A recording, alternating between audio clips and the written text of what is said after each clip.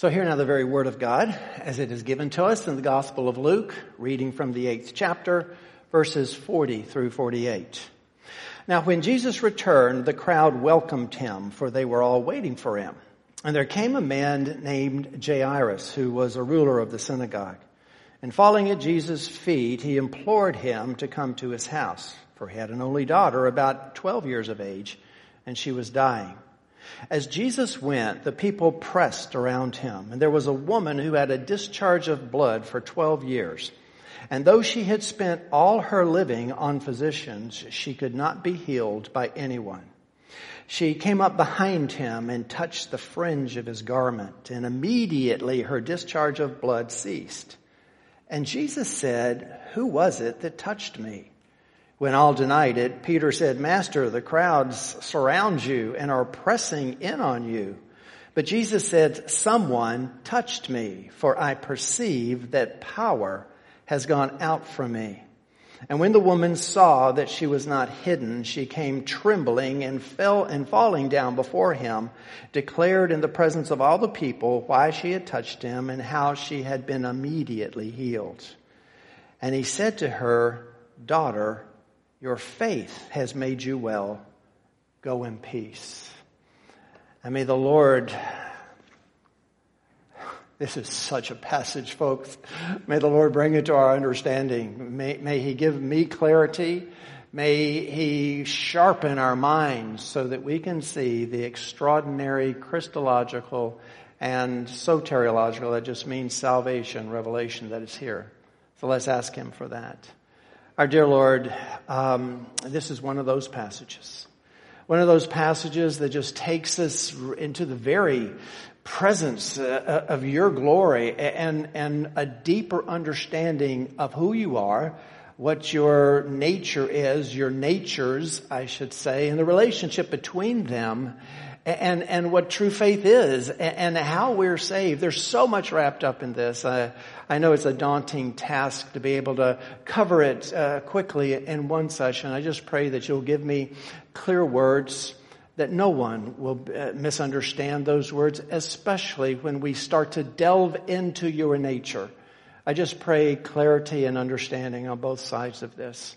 We ask it in Jesus' name. Amen. Well, as a pastor now for getting pretty close to 20 years, I have seen people come to Christ for all kinds of different reasons. Now, when I say come to Christ, I don't necessarily mean being saved. I mean to pursue Him, to be driven to Him for a variety of reasons. For instance, I've seen people come to Jesus, come to the church, come to religion out of sheer desperation. Something is in their life, someone is sick, someone is dying, there's just a desperate situation. And as a last resort, they've tried everything else, and so they think they'll just try Jesus, and so that brings them to seek Him out. I have seen people come to Jesus out of superstition. They believe in sort of a mysticism. They saw a sign or they heard a word, and they think that they can come to church and just through osmosis that they can absorb the Spirit and get healed in some way or saved in some way because there are trinkets or there are liturgies or there are things that people do that can bring about that healing or that salvation. I've seen many people come to Jesus out of fear. My first experience was out of fear. I was a young boy and walked the aisle because I didn't want to go to hell. I didn't know Jesus. I wasn't a member of His family. I just wanted to avoid hell, and it scared me to death. So I came to Jesus for that reason. But I've noticed something over the years, and this is kind of where I want to focus, that sometimes that people who come to Jesus for all the wrong reasons, and by the way, the reasons I've just mentioned are all the wrong reasons, but I've seen those people who come to Jesus for those reasons, I've seen them end up with a true relationship with Jesus, pillars of the church, bearing tremendous fruit, knowing Jesus in their heart and truly believing in Him. Whatever reason they were brought to Jesus, all of a sudden that that turns into something that is glorious. But by the same token, I've seen so many people come to Jesus for that reason, and then, they dabble around in religion for a while, they stick around. But when God doesn't provide what they want, they get angry at the church, they get angry at God, and they leave. Or God does give them what they want, and then they don't need Him anymore, so they still leave. So what is the factor? What is the crucial element? You have people coming to Jesus for all the wrong reasons, but they're the same reasons. Some people are saved and some people aren't. What is the thread that runs through those who do come to know the Lord? Well, we're going to delve into that, but let me go ahead and tell you. Regardless of what brings people to Jesus, it is the regeneration of the soul by the Holy Spirit and a true belief in Jesus Christ as Lord and Savior that brings about salvation. You're saved through faith. That's it. And if it's a real faith, then regardless of what brought you into the church, that faith is rewarded because it is something that God uses to bring you to a relationship with Him. Now we're going to delve into that this morning. We have a huge passage before us. I hope that I can make that clear on the front end. This is very deep stuff. And I didn't write it, so don't get mad at me because we're going to get deep. It's there, and we have to try to see what it means. And we're going to delve into the nature of who Jesus is and the relationship between His natures. We're going to delve into how we're saved and what kind of faith that we're saved with and where that faith comes from. And the fact that most of evangelical America or the West in general has the complete opposite view of the one that's going to be expressed here. So I do pray for clarity that I can bring these words out. Now, this is a huge order.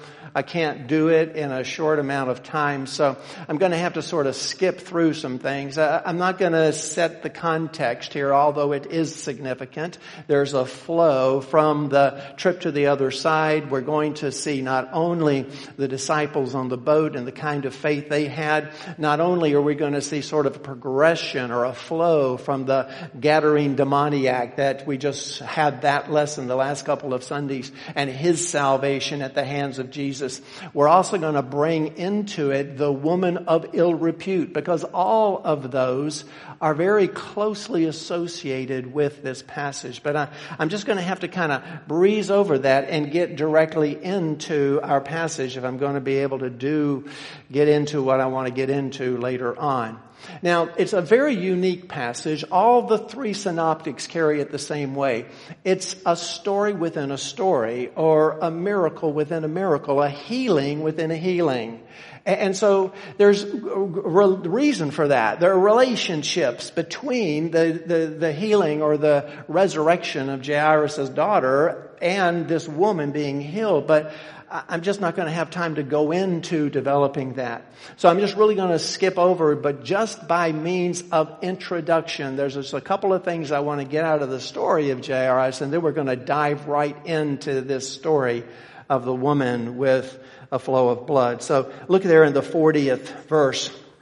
And we will make our way through that in the first couple of verses. Now, when Jesus returned, the crowd welcomed him, for they were all waiting for him. We'll talk next week about the vast difference it appears on the outside between the two crowds, the one he just left on the other side and this crowd. But I think we'll find out that they're pretty much the same when you get right down to it. But there was a man named Jairus who was a ruler of the synagogue. That is significant. The ruler of the synagogue means that he is one, if not the policeman of Judaism, of the doctrine of Judaism. And so therefore, he's one of the ones pitted against Jesus. And it's his job to seek out false doctrines and to sort of be the watchdog there. But he's the one who's going to come down and fall before Jesus. Well, he was a ruler of the synagogue, and falling at Jesus' feet, he implored him to come to his house. For he had an only daughter about 12 years of age, and she was dying. Now, there's only two things that I want to pull out of this sort of opening statement. As I said, there's quite a bit of relationship here. But I just want to bring two things out. First of all, the stage is set for us. And the stage that is set for us is a stage of desperation. This man has every reason not to fall down at Jesus' feet in public. But as a father whose daughter is just about to die, he is driven to desperation. So he comes to Jesus out of that desperation. Well, he kind of sets the stage for the woman who also is going to come to Jesus out of desperation. So that's the first thing I want you to recognize. The second thing is that time is of the essence. The little girl is literally at death's door. And so the man wants Jesus to come immediately before she dies to lay his hands upon her and heal her. As we are going to see, that's not the way things turn out. But the last thing that this man would want to happen is for some lowly woman to stop the whole proceeding in the middle and have Jesus look after her while his daughter dies. I mean, that's kind of a significant part of this story. Now, with that said, look in the second half of that 42nd verse. As Jesus went, the people pressed around him. That word pressed that is used there is a word that actually means choked. It's the same word that is used in the parable of the sower to talk about the seed that tried to grow up in the thorns, and the thorns choked the life out of it. So you can see the image that is created. First of all, we see there's a great crowd waiting for Jesus. And so there are already a whole bunch of people there. But then when Jairus, one of the most respected men in the community, falls down at Jesus' feet and says, "Come save my daughter." Well, boy, I tell you what, that information shot through the town like electricity, and people came from all over town. Now, you couple that with the narrow streets of Capernaum, and if you've seen pictures or been there and seen the way those streets were, they're very, very small. You combine that with a massive crowd, and what you get is a bottleneck. And so, even though Jesus is moving towards the man's house, it's at a snail's pace. Now, there's several reasons for this. One, we want to get the idea of Jesus surrounded by a wall of bodies. Okay, there's people just pressed together. Two, we want to, and this is part of it, this is one of those storms that God brings about for His glory. There needs to be time for the little girl to die, because for the glory of God, she's not just going to be healed, she's going to be resurrected. So that allows that to happen. But thirdly, it's going to allow this woman to sneak up behind Jesus. So He slowed down to the point where she's able to sneak behind Him and in stealth mode, if you will, and touch Him, which is kind of the central part of the story. So let's zoom in on that woman, just like we did with the demoniac and just like we did with the woman of ill repute. I want to kind of zoom in on her and find out the situation, the state that she is in when she comes to Jesus. So that's in the 43rd verse. "And there was a woman who had a discharge of blood for 12 years. And though she had spent all her living on physicians, she could not be healed by anyone." Now, none of the Gospels tell us the woman's name, just like the woman of ill repute. We don't know who she is. But she's commonly known by the defining factor, which is the woman with a flow of blood. She had a flow of blood. Now the actual word that is used is a word for hemorrhage. And it can be any kind of a hemorrhage, either in a woman or in a man. But scholars are pretty much united because of the context that this is used in, that this is a flow of blood from the womb. Now, it doesn't really matter for the end result for the woman, but more than likely it's a flow of blood from the womb, and there are many laws in the Old Testament that talk about when a woman has a flow of blood from the womb, even if it's the regular monthly cycle, well, there's a period of uncleanness and defilement. It's not just the woman is unclean, but anything she touches or lies upon is unclean. But Leviticus points out that if for whatever reason there is an extended flow of blood, then the entire time that the woman has that flow of blood, she remains unclean and defiled. So this is very significant in understanding this woman. She is in a state of defilement. And that means that she's segregated, that she's set apart from society, because just like that demoniac, she's a menace to society. Anyone who touches her becomes ceremonially unclean. And that means that you can't have relationships with your family or socially. It means that she can't go to the synagogue. She can't go to Jerusalem to make sacrifices so she can have her sins atoned for. So in other words, she is in this horrible state of shamefulness. She, again, very close to that demoniac who was in the tombs and naked. His shame was right there for all the world to see. Well, this woman with a 12-year-old a flow of blood was in the same situation. She was a pariah. She was a scab upon society. And so therefore she was isolated and lonely and set apart in that way.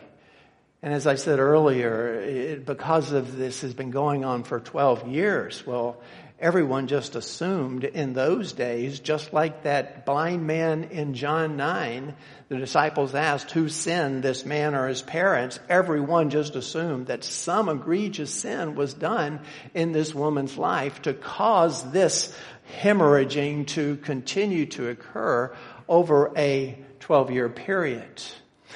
Well, apparently during those 12 years, the woman has spent her entire life saving, whatever money she had or was able to generate before she got this illness, she has spent all of it on physicians.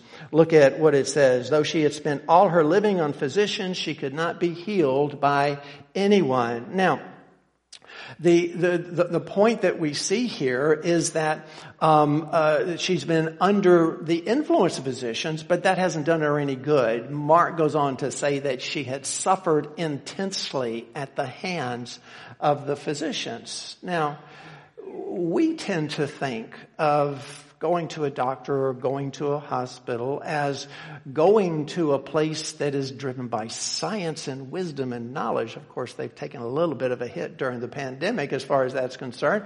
But nonetheless, that's basically what we think. And you're stepping up. You're going to the experts as far as how to get healed. Well, that's not the way that it was in Jesus' day.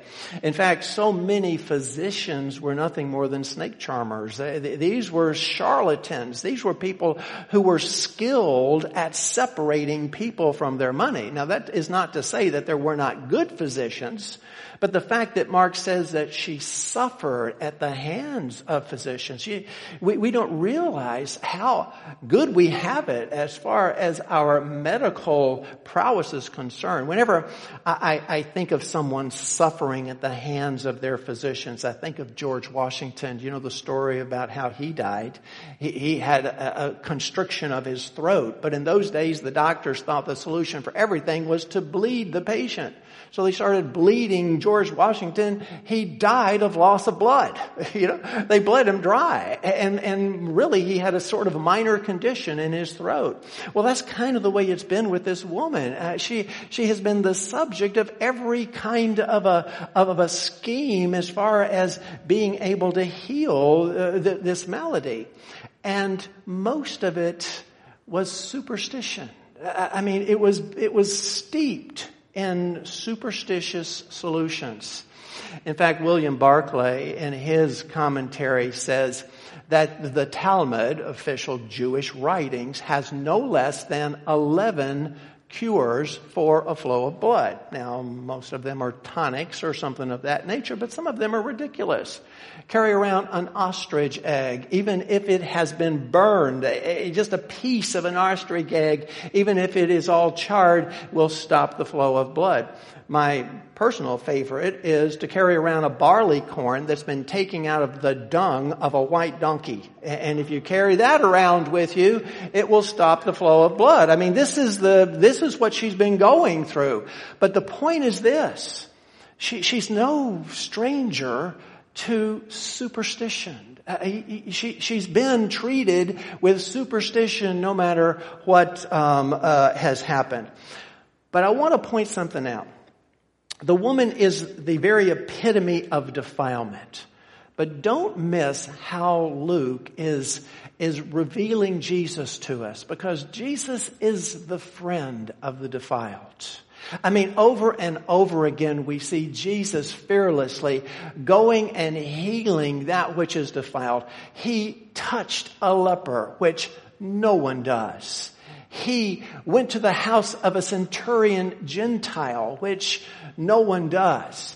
He let a woman of ill repute fondle and kiss his feet in public, which no one does. He touched the bier of a dead person, which no one does. He went into a spooky Gentile graveyard where there was a demon-possessed man, which no one does. And he is going to heal this woman. There's no one more too defiled for Jesus to heal them.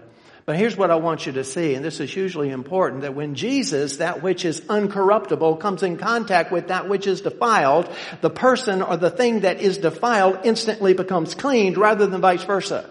If we are to touch that which is defiled, we can become defiled by it. Jesus, exactly the opposite happens. He is so perfect, so uncorruptible, and He is the healer that when He touches that which is defiled comes clean. That's exactly what happened to this woman. Brothers and sisters, if you know Him, that's exactly what happened to you. Because just like you are like that demoniac in the tombs, you are also just like this woman with an incurable disease. You see, Luke points it out. He's the physician. He knows that even though she's tried everything, modern, or at least not modern, their medical ability to cure her was absolutely beyond them. And so what we see is the epitome, not only a woman who has been wrapped up in superstition, but we see a woman who is the very epitome of desperation. When you take a 12-year disease that is incurable, and now she's poverty-stricken because she spent all of her money. She has suffered. She is in pain. She is segregated from society. She can't see her family. She can't go to the synagogue, and she can't make sacrifices for her own atonement. There's no hope for this woman. She's absolutely desperate. That desperation is going to drive her to Jesus. But the question I'm going to ask you is, will that desperation save her? Will that superstition save her? Well, nonetheless, let's take a look, because something amazing happens. Look at in verse 44. She came up behind him and touched the fringe of his garment, and immediately her discharge of blood ceased. We've got to figure out what's going on here. Okay, first of all, she's in stealth mode, right? She sneaks up behind Jesus. Now, she doesn't confront him and say, like the leper did, if you will, you can make me clean. All right? So she doesn't have that. So she sneaks up behind Jesus. And we have to ask ourselves, why did she do that? Well, for several reasons. We'll talk about it when we get to her fear. But she sneaks up behind Jesus and she touches the hem of his garment. Now, the hem of his garment can be the fringe of the garment. It can be. But again, most scholars would say that for a Hebrew man, for Jesus, more than likely what she's talking about, the word also refers to the tassels that every Hebrew man was required to sew on the corners of his garment. And those tassels had religious significance to them. They were there so that the man would remember the law of God and remember that he was under commands to keep that law. So it was of a religious significance. So more than likely the woman sneaks up behind Jesus. You don't sneak if you have a strong faith. That's a sign of doubt and fear. She sneaks up behind Jesus and she touches that fringe, that tassel that has religious significance. But the word touch is also revealing. It doesn't mean just to barely touch it. It means to clutch or to cling to.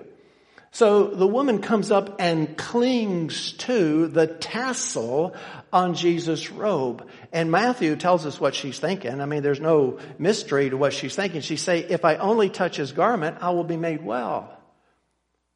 Well, does she impress you as a woman who is acting out of such an extraordinary faith that faith will heal her? And yet Jesus is going to say later on, daughter, your faith has made you well. We got to figure this out. What kind of faith does she have, and where does it come from? And is it all to do with her, or is something else going on here? You see, it's one thing, brothers and sisters, to believe in Jesus Christ and be healed. Okay, that's one thing. Saving faith is exactly that. Now, later on, I am definitely going to make a comparison, a flow. I'll explain it and justify it later on. But we're not just talking about physical healing here. We're talking about salvation. The woman is going to be saved as part of this. Eternally, her soul is going to be saved. But it's also a healing. We are not saved by superstition. We're not saved by desperation. We're not saved by fear. So how is this woman saved? Again, it's one thing to believe in Jesus. It's another thing to think that you can grab onto his tassels and in some way there's going to be a transfer of power to you that's going to heal you. And so the woman is steeped in superstition when she comes to Jesus. Now, the extraordinary part of this is that she's healed. I mean, she comes to Jesus for all the wrong reasons.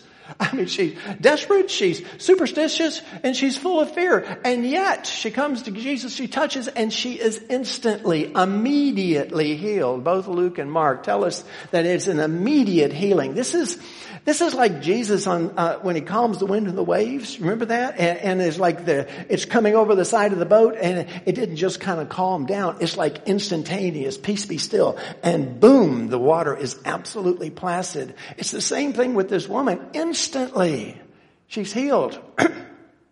Matthew gives it a little bit differently. In the King James, it says that from that hour, she was healed. In other words, from that point on. And so there's a finality to it, a completeness.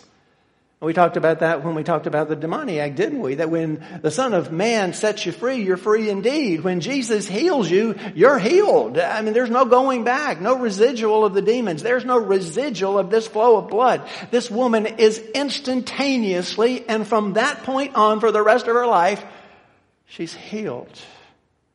She's saved. Well, let's see what happens next, because now we're going to start getting into the extraordinary part of this. Verse 45, and Jesus said, who was it that touched me? And when all denied it, Peter said, Master, the crowd surrounds you and are pressing in on you. Okay, so Jesus stops what he's doing. The whole little enterprise, it's not moving very quickly, but Jesus stops. You know, I'm sure much to the consternation of Jairus, who wants to get there as soon as possible. But Jesus stops and he turns around and he says, who touched me? Now we're going to ask the question, and I'm in a minority here, I think, but we're going to ask the question, did Jesus actually know who touched him, or is this just a ruse? Well, I don't think he knew who touched him. I don't think he did, because when he says, who touched me, who is a pronoun, touched is a verb. They're both in the masculine. And so if he knew a woman had touched him, it wouldn't be in the masculine. So what happens is Jesus turns around, looks at all of the men who are around him and says, okay, which one of you guys touched me? Well, they all denied it. Okay, and they're probably looking at him like, really? What are you talking about?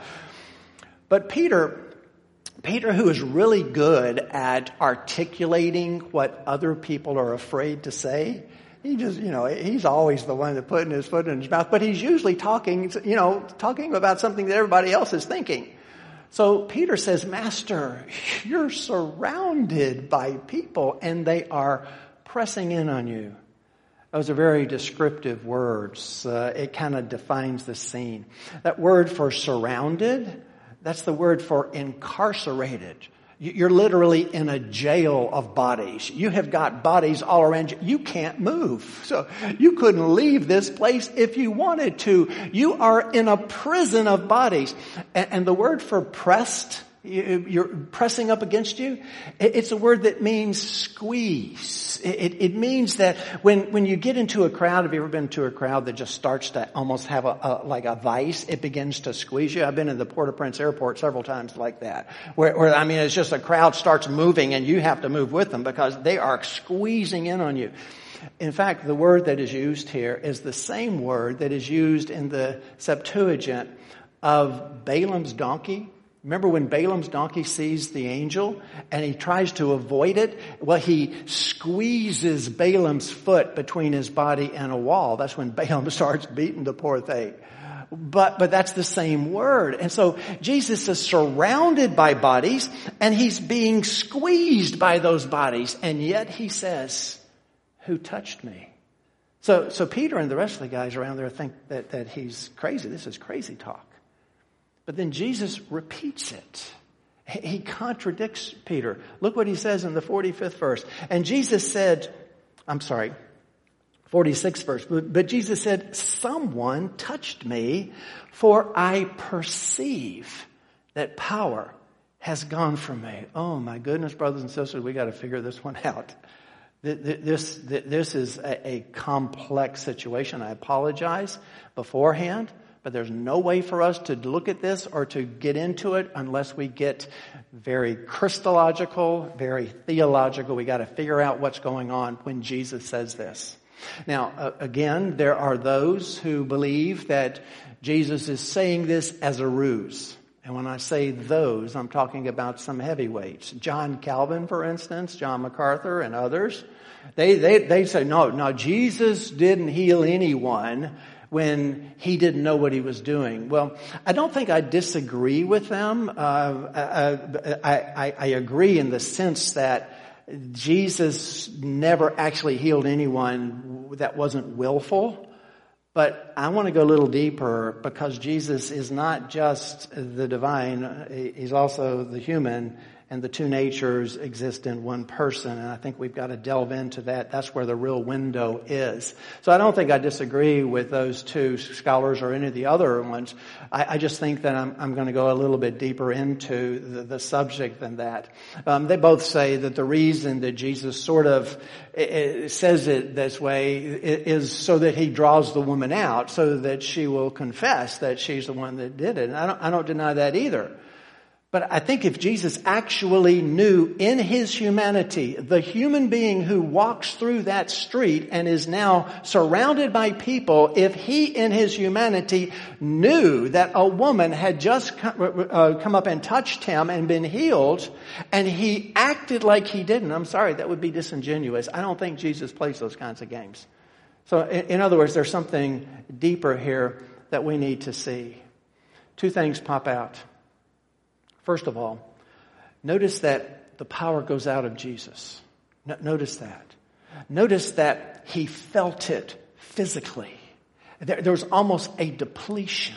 There's almost like there's a withdrawal in his energy and power that takes place when this healing occurs.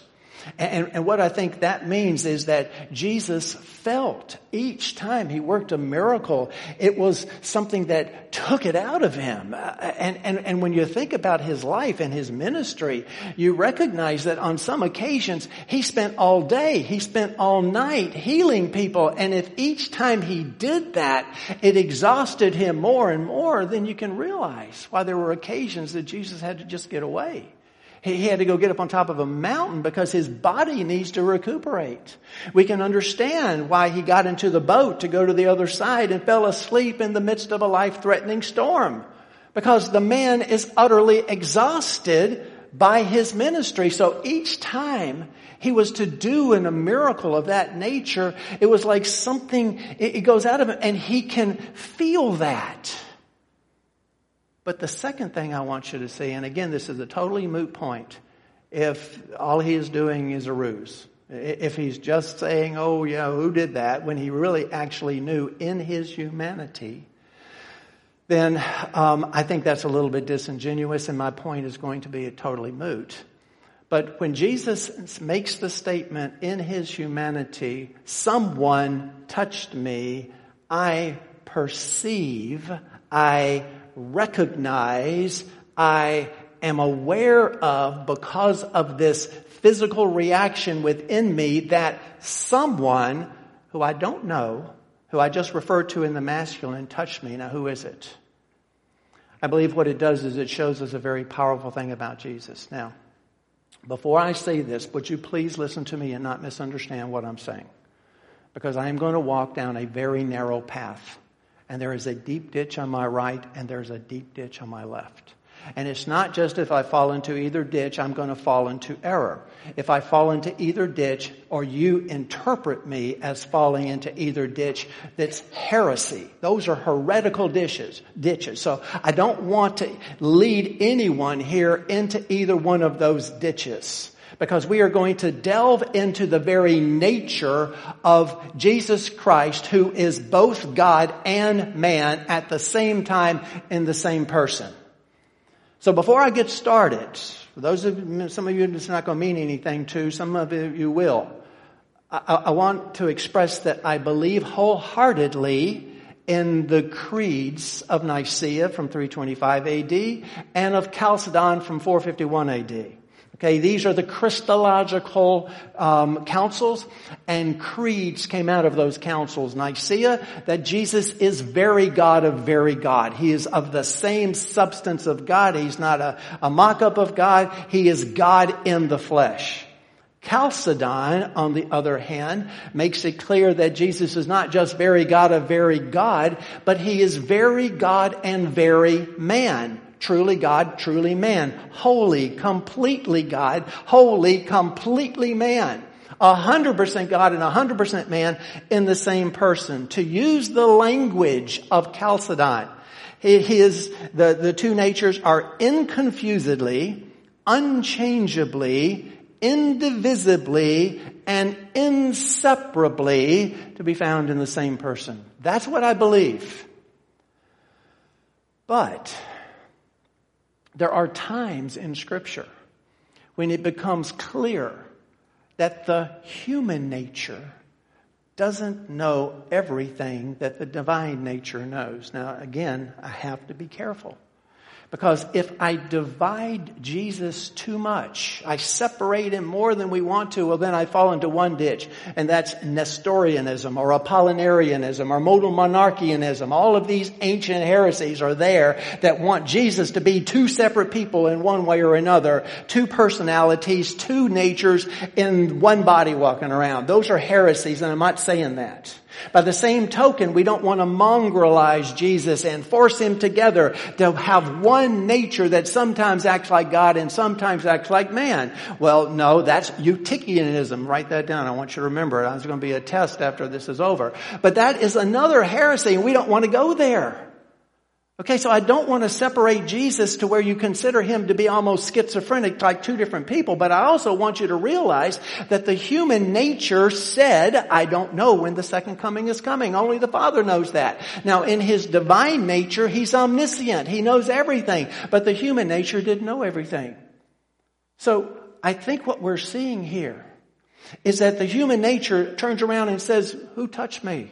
Now, how do I know that someone touched me in the way that I'm talking about? Even though I'm surrounded by people, I'm being jostled to and fro. I know that someone touched me because power left me and was healing someone. I know that a healing just occurred. Now, the human Jesus, and again, don't separate them too much, but the human Jesus did not always know what the divine Jesus was doing. But the divine Jesus never heals anyone unless it's willful.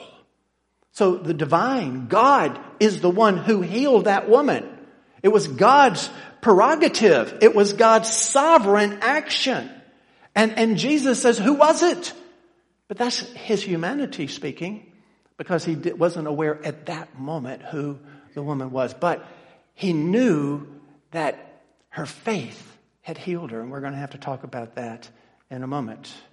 Well, let's talk about it now to a degree. I'm not going to talk about it fully, but what kind of faith healed this woman? Okay, we just see her touch Jesus, and we see a healing that occurred, a salvation that occurred when she touches Jesus. And Jesus says, your faith has made you well. Well, what kind of faith is it? Is it the faith of desperation? Well, that might have driven her to that point, but that's not what saved her. Is it the faith of superstition? Well, she was certainly superstitious when she came up and grabbed Jesus, but that's not what saved her either. Was it the faith of fear, the kind of fear that she has? Well, no, fear just stomps out faith. It doesn't grow it in the kind of fear that she had.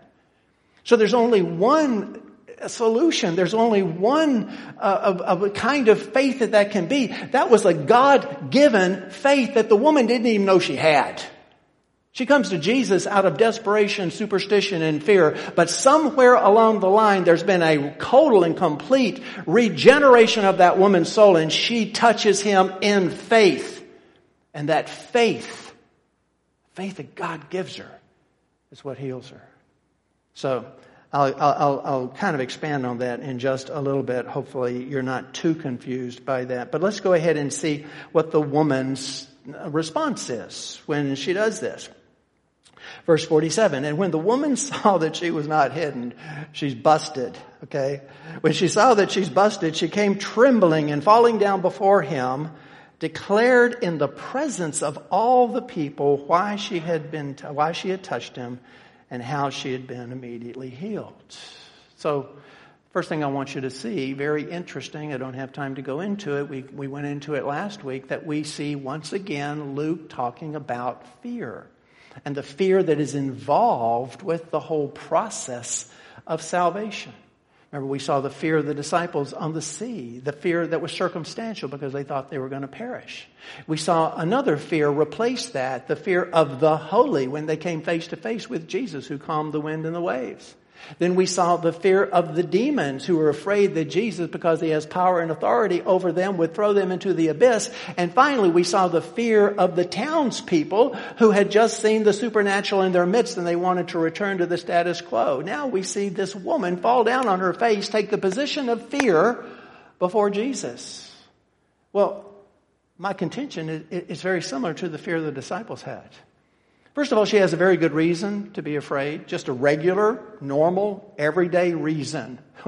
She is a defiled woman, and she has just gone up and touched the prophet of Nazareth, who just so happens to be in the service of the ruler of the synagogue. And it's his job to deal with people like her. Okay, so she has just been discovered, and she's terrified over that. But I don't think that's all of her fear. I think that's kind of a circumstantial fear. When she falls down before Jesus, I think it's because she has just come face to face with the holy. She has the same thing that happened to the disciples out on the sea. For 12 years, she's been trying to stop this flow of blood. She touches Jesus, and instantly, no matter what brought her there, no matter whether it was desperation, superstition, or fear, what happened was that she was healed. And she was healed immediately, and she knew it. So she knows she's in the presence of the holy, and that's terrifying. So she falls at his feet. Now, granted, one of the reasons that Jesus wanted her to do that, and I agree with Calvin and MacArthur, they wanted her to make a profession.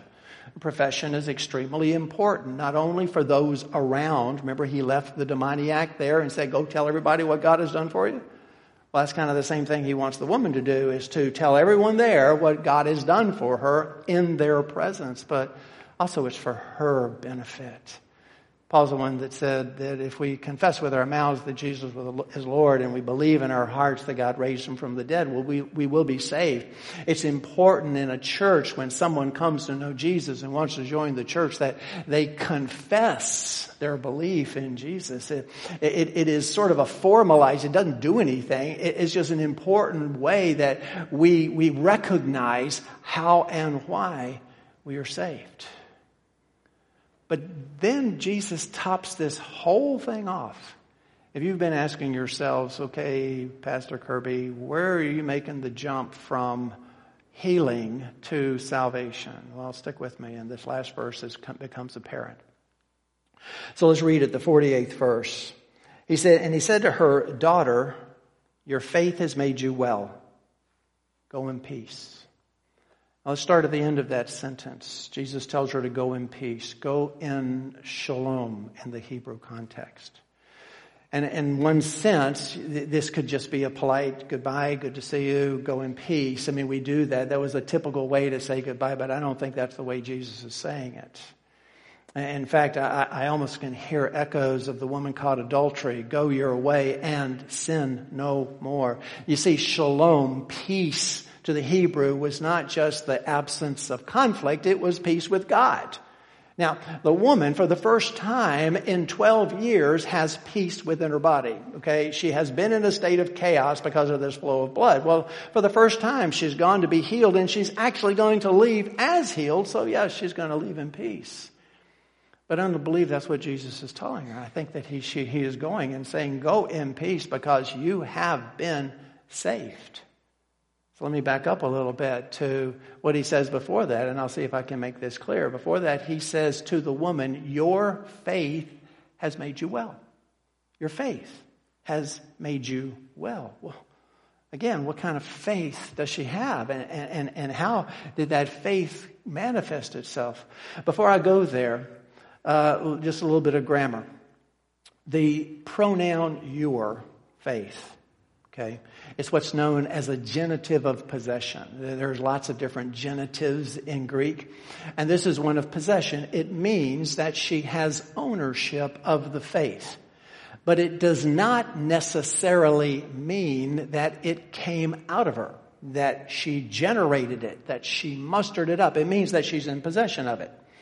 For instance, if you were to give me a bicycle as a gift, well, it becomes mine. Because you gave it to me, it becomes mine. And from then on, you would refer to it in the same way. Hey, get on your bicycle and come on over. Well, it's mine, but it doesn't mean I made it. It doesn't mean it came out of me. It doesn't mean that it wasn't gifted to me. It just means that it has been bequeathed to me and now it is mine. And so that's the statement here. Now, the reason I'm making a big deal about this, because the way that I believe this is being presented to us is not just a physical healing, but a spiritual healing.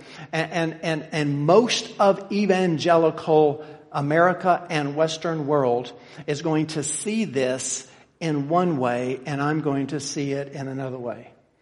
If you ask most people why this woman got healed, they will tell you it's because she had faith. She had faith in and of herself. And she was healed because of her faith. In fact, Jesus says that. Your faith has made you well.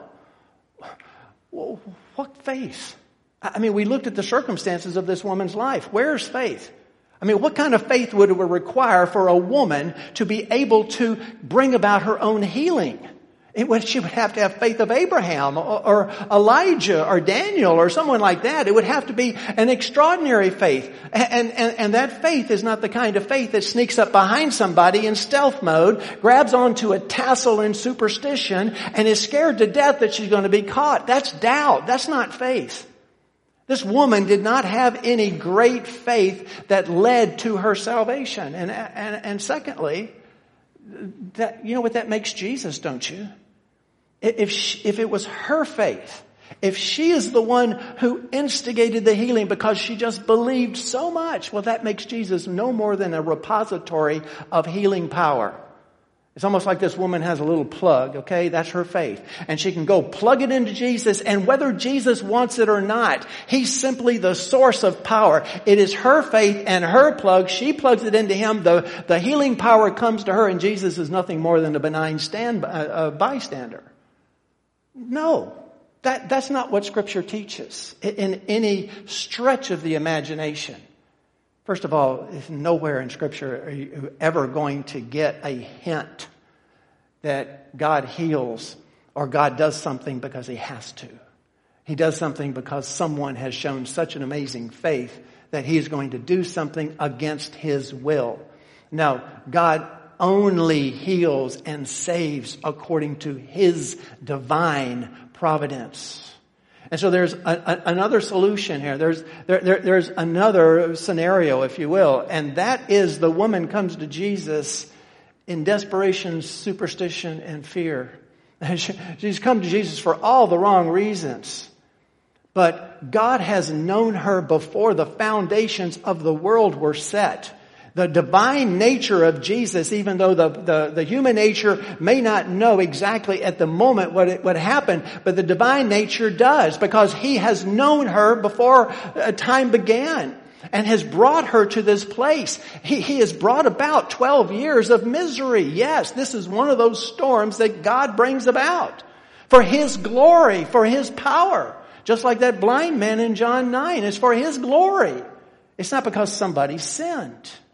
And so therefore the woman has gone through this. She is brought to this place. She comes for the wrong reasons, but God in His mercy and grace gives her the faith through a regenerated heart to believe, even though she didn't recognize it in what she did. It's all about God, folks. And it's not about us. It's not about her at all. God is the one who saves her. God is the one who brings that about.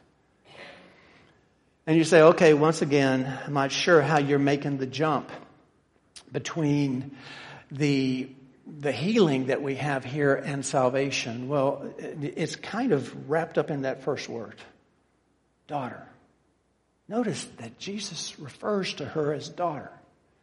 Now, in Scripture, the word daughter is almost exclusively used to refer to a biological daughter, a parent referring to a daughter, or referring to the daughter of someone. A biological daughter, on very rare occasions, is a daughter used to refer to a young girl in that sense. But it would be very strange, very unusual for Jesus to use the word daughter. In fact, it would be downright socially inappropriate for Him to use this word of a woman who was older than He is. More than likely, she was. We get the impression that she's a woman who's up in years. I mean, after all, she's been battling this for 12 years. She had to have some time to amass the amount of money to be able to pay the physicians. We're not told this was done by her parents. This is the woman who has conducted this. So we have every reason to believe that she is older, if not much older than Jesus. And so totally inappropriate for Jesus to say, daughter, your sins have made you well. But He uses that phrase. So what is He actually saying? Well, let me back up. Let me sort of make it a sort of a broader discussion. Let's go back to when Jesus says, I discerned or I perceived that power has gone out of me. That word for power, Luke uses it some 25 times, and almost every single time he uses it, it is to talk about the transmission of the power of God for His purpose, and usually for a saving purpose. So that power, just in and of itself, that word speaks of salvation. Secondly, the word for heal that is used. Here, Jesus says, your faith has healed you, but it's the same word for salvation. Back in the 7th chapter, when He said virtually the exact same thing to the woman of ill repute. After He said your sins are forgiven, a part of the redemptive plan, He says that your faith has saved you, using the same word. So in other words, very little doubt that the idea of salvation is included here, but it's that word daughter. You see, it's the calling of a daughter. And for this, I want to take you back again. The Scripture is so intertwined to that little paragraph earlier in this chapter, in between the end of the parable of the sower and the beginning of the trip to the other side. You remember Jesus is teaching or preaching in a house in Capernaum, probably Peter's house, and his mother and his brothers come by to see him. The crowd is so thick they can't get in, so they send word to tell Jesus, your mother and your brothers are outside. You remember this? Remember what Jesus said? He pointed to His disciples around Him and He says, these are my mother and brothers and sisters. In other words, this is my family. So when He says to the woman, daughter, your faith has healed you, He's saying, welcome to the family. Welcome to the family of God. You are now a daughter of God Most High. Now, Again, another sermon, but let's just look at that very, very briefly. How do you get to be a daughter of the Son of God? There's only one child of God. There's only one legitimate child, and that is Jesus. For God so loved the world that He gave His, who? Only begotten, one and only Son. There's only one child. And that's because there's only one who is the nature of God. He came incarnate, God Himself. There's only one who's ever lived. The rest of us are all sons and daughters of Adam. Paul says in Ephesians that we are the children of wrath. We are the children of judgment. We are the children of darkness and wretchedness and wickedness. How do you become a child of God? Well, John says in his prologue that to all who did receive Him, who believed in His name, He gave the right to become children of God. Through belief in Jesus Christ, we are adopted into the family of God. And when Jesus is saying daughter, He's saying you're adopted. You are saved. You are a member of the family of God. And your faith has saved you. Once again, brothers and sisters, where did that faith come from? Did she have it on her own? No, she didn't. So let me leave you with this. Deep look into who Jesus is. Deep look into the dual natures, the divine nature and the human nature. But ultimately, we need to step back and ask ourselves, do we have the ability to save ourselves?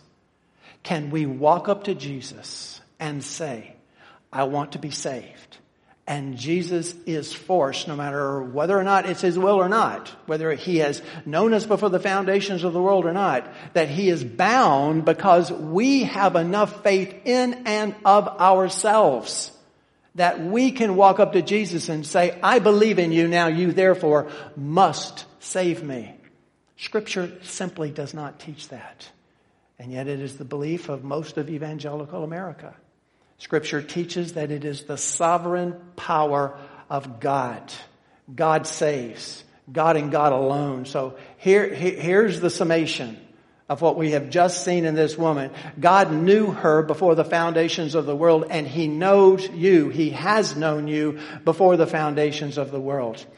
God, regardless of the reason that this woman came to Him, God gave her, through His mercy and grace, the faith. He transformed her, regenerated her heart, and along with that comes the love of God, a desire to please Him, and faith to believe in His only Son, Jesus Christ. And because of that faith, Jesus went to the cross for that woman. He died for that woman. He paid for her sins. He took them away. He wrapped her in His righteousness, just as He has done with any of us who He has drawn to Himself out of darkness into His marvelous light. And because of that cross work, God adopts us as children, sons and daughters, and we are welcomed into His family. I hope you noticed something, that the first word in every one of those sentences was either God or Jesus. So my dear brothers and sisters, and I actually say that not just to those of you who know your brothers and sisters, but those of you who may not know it yet.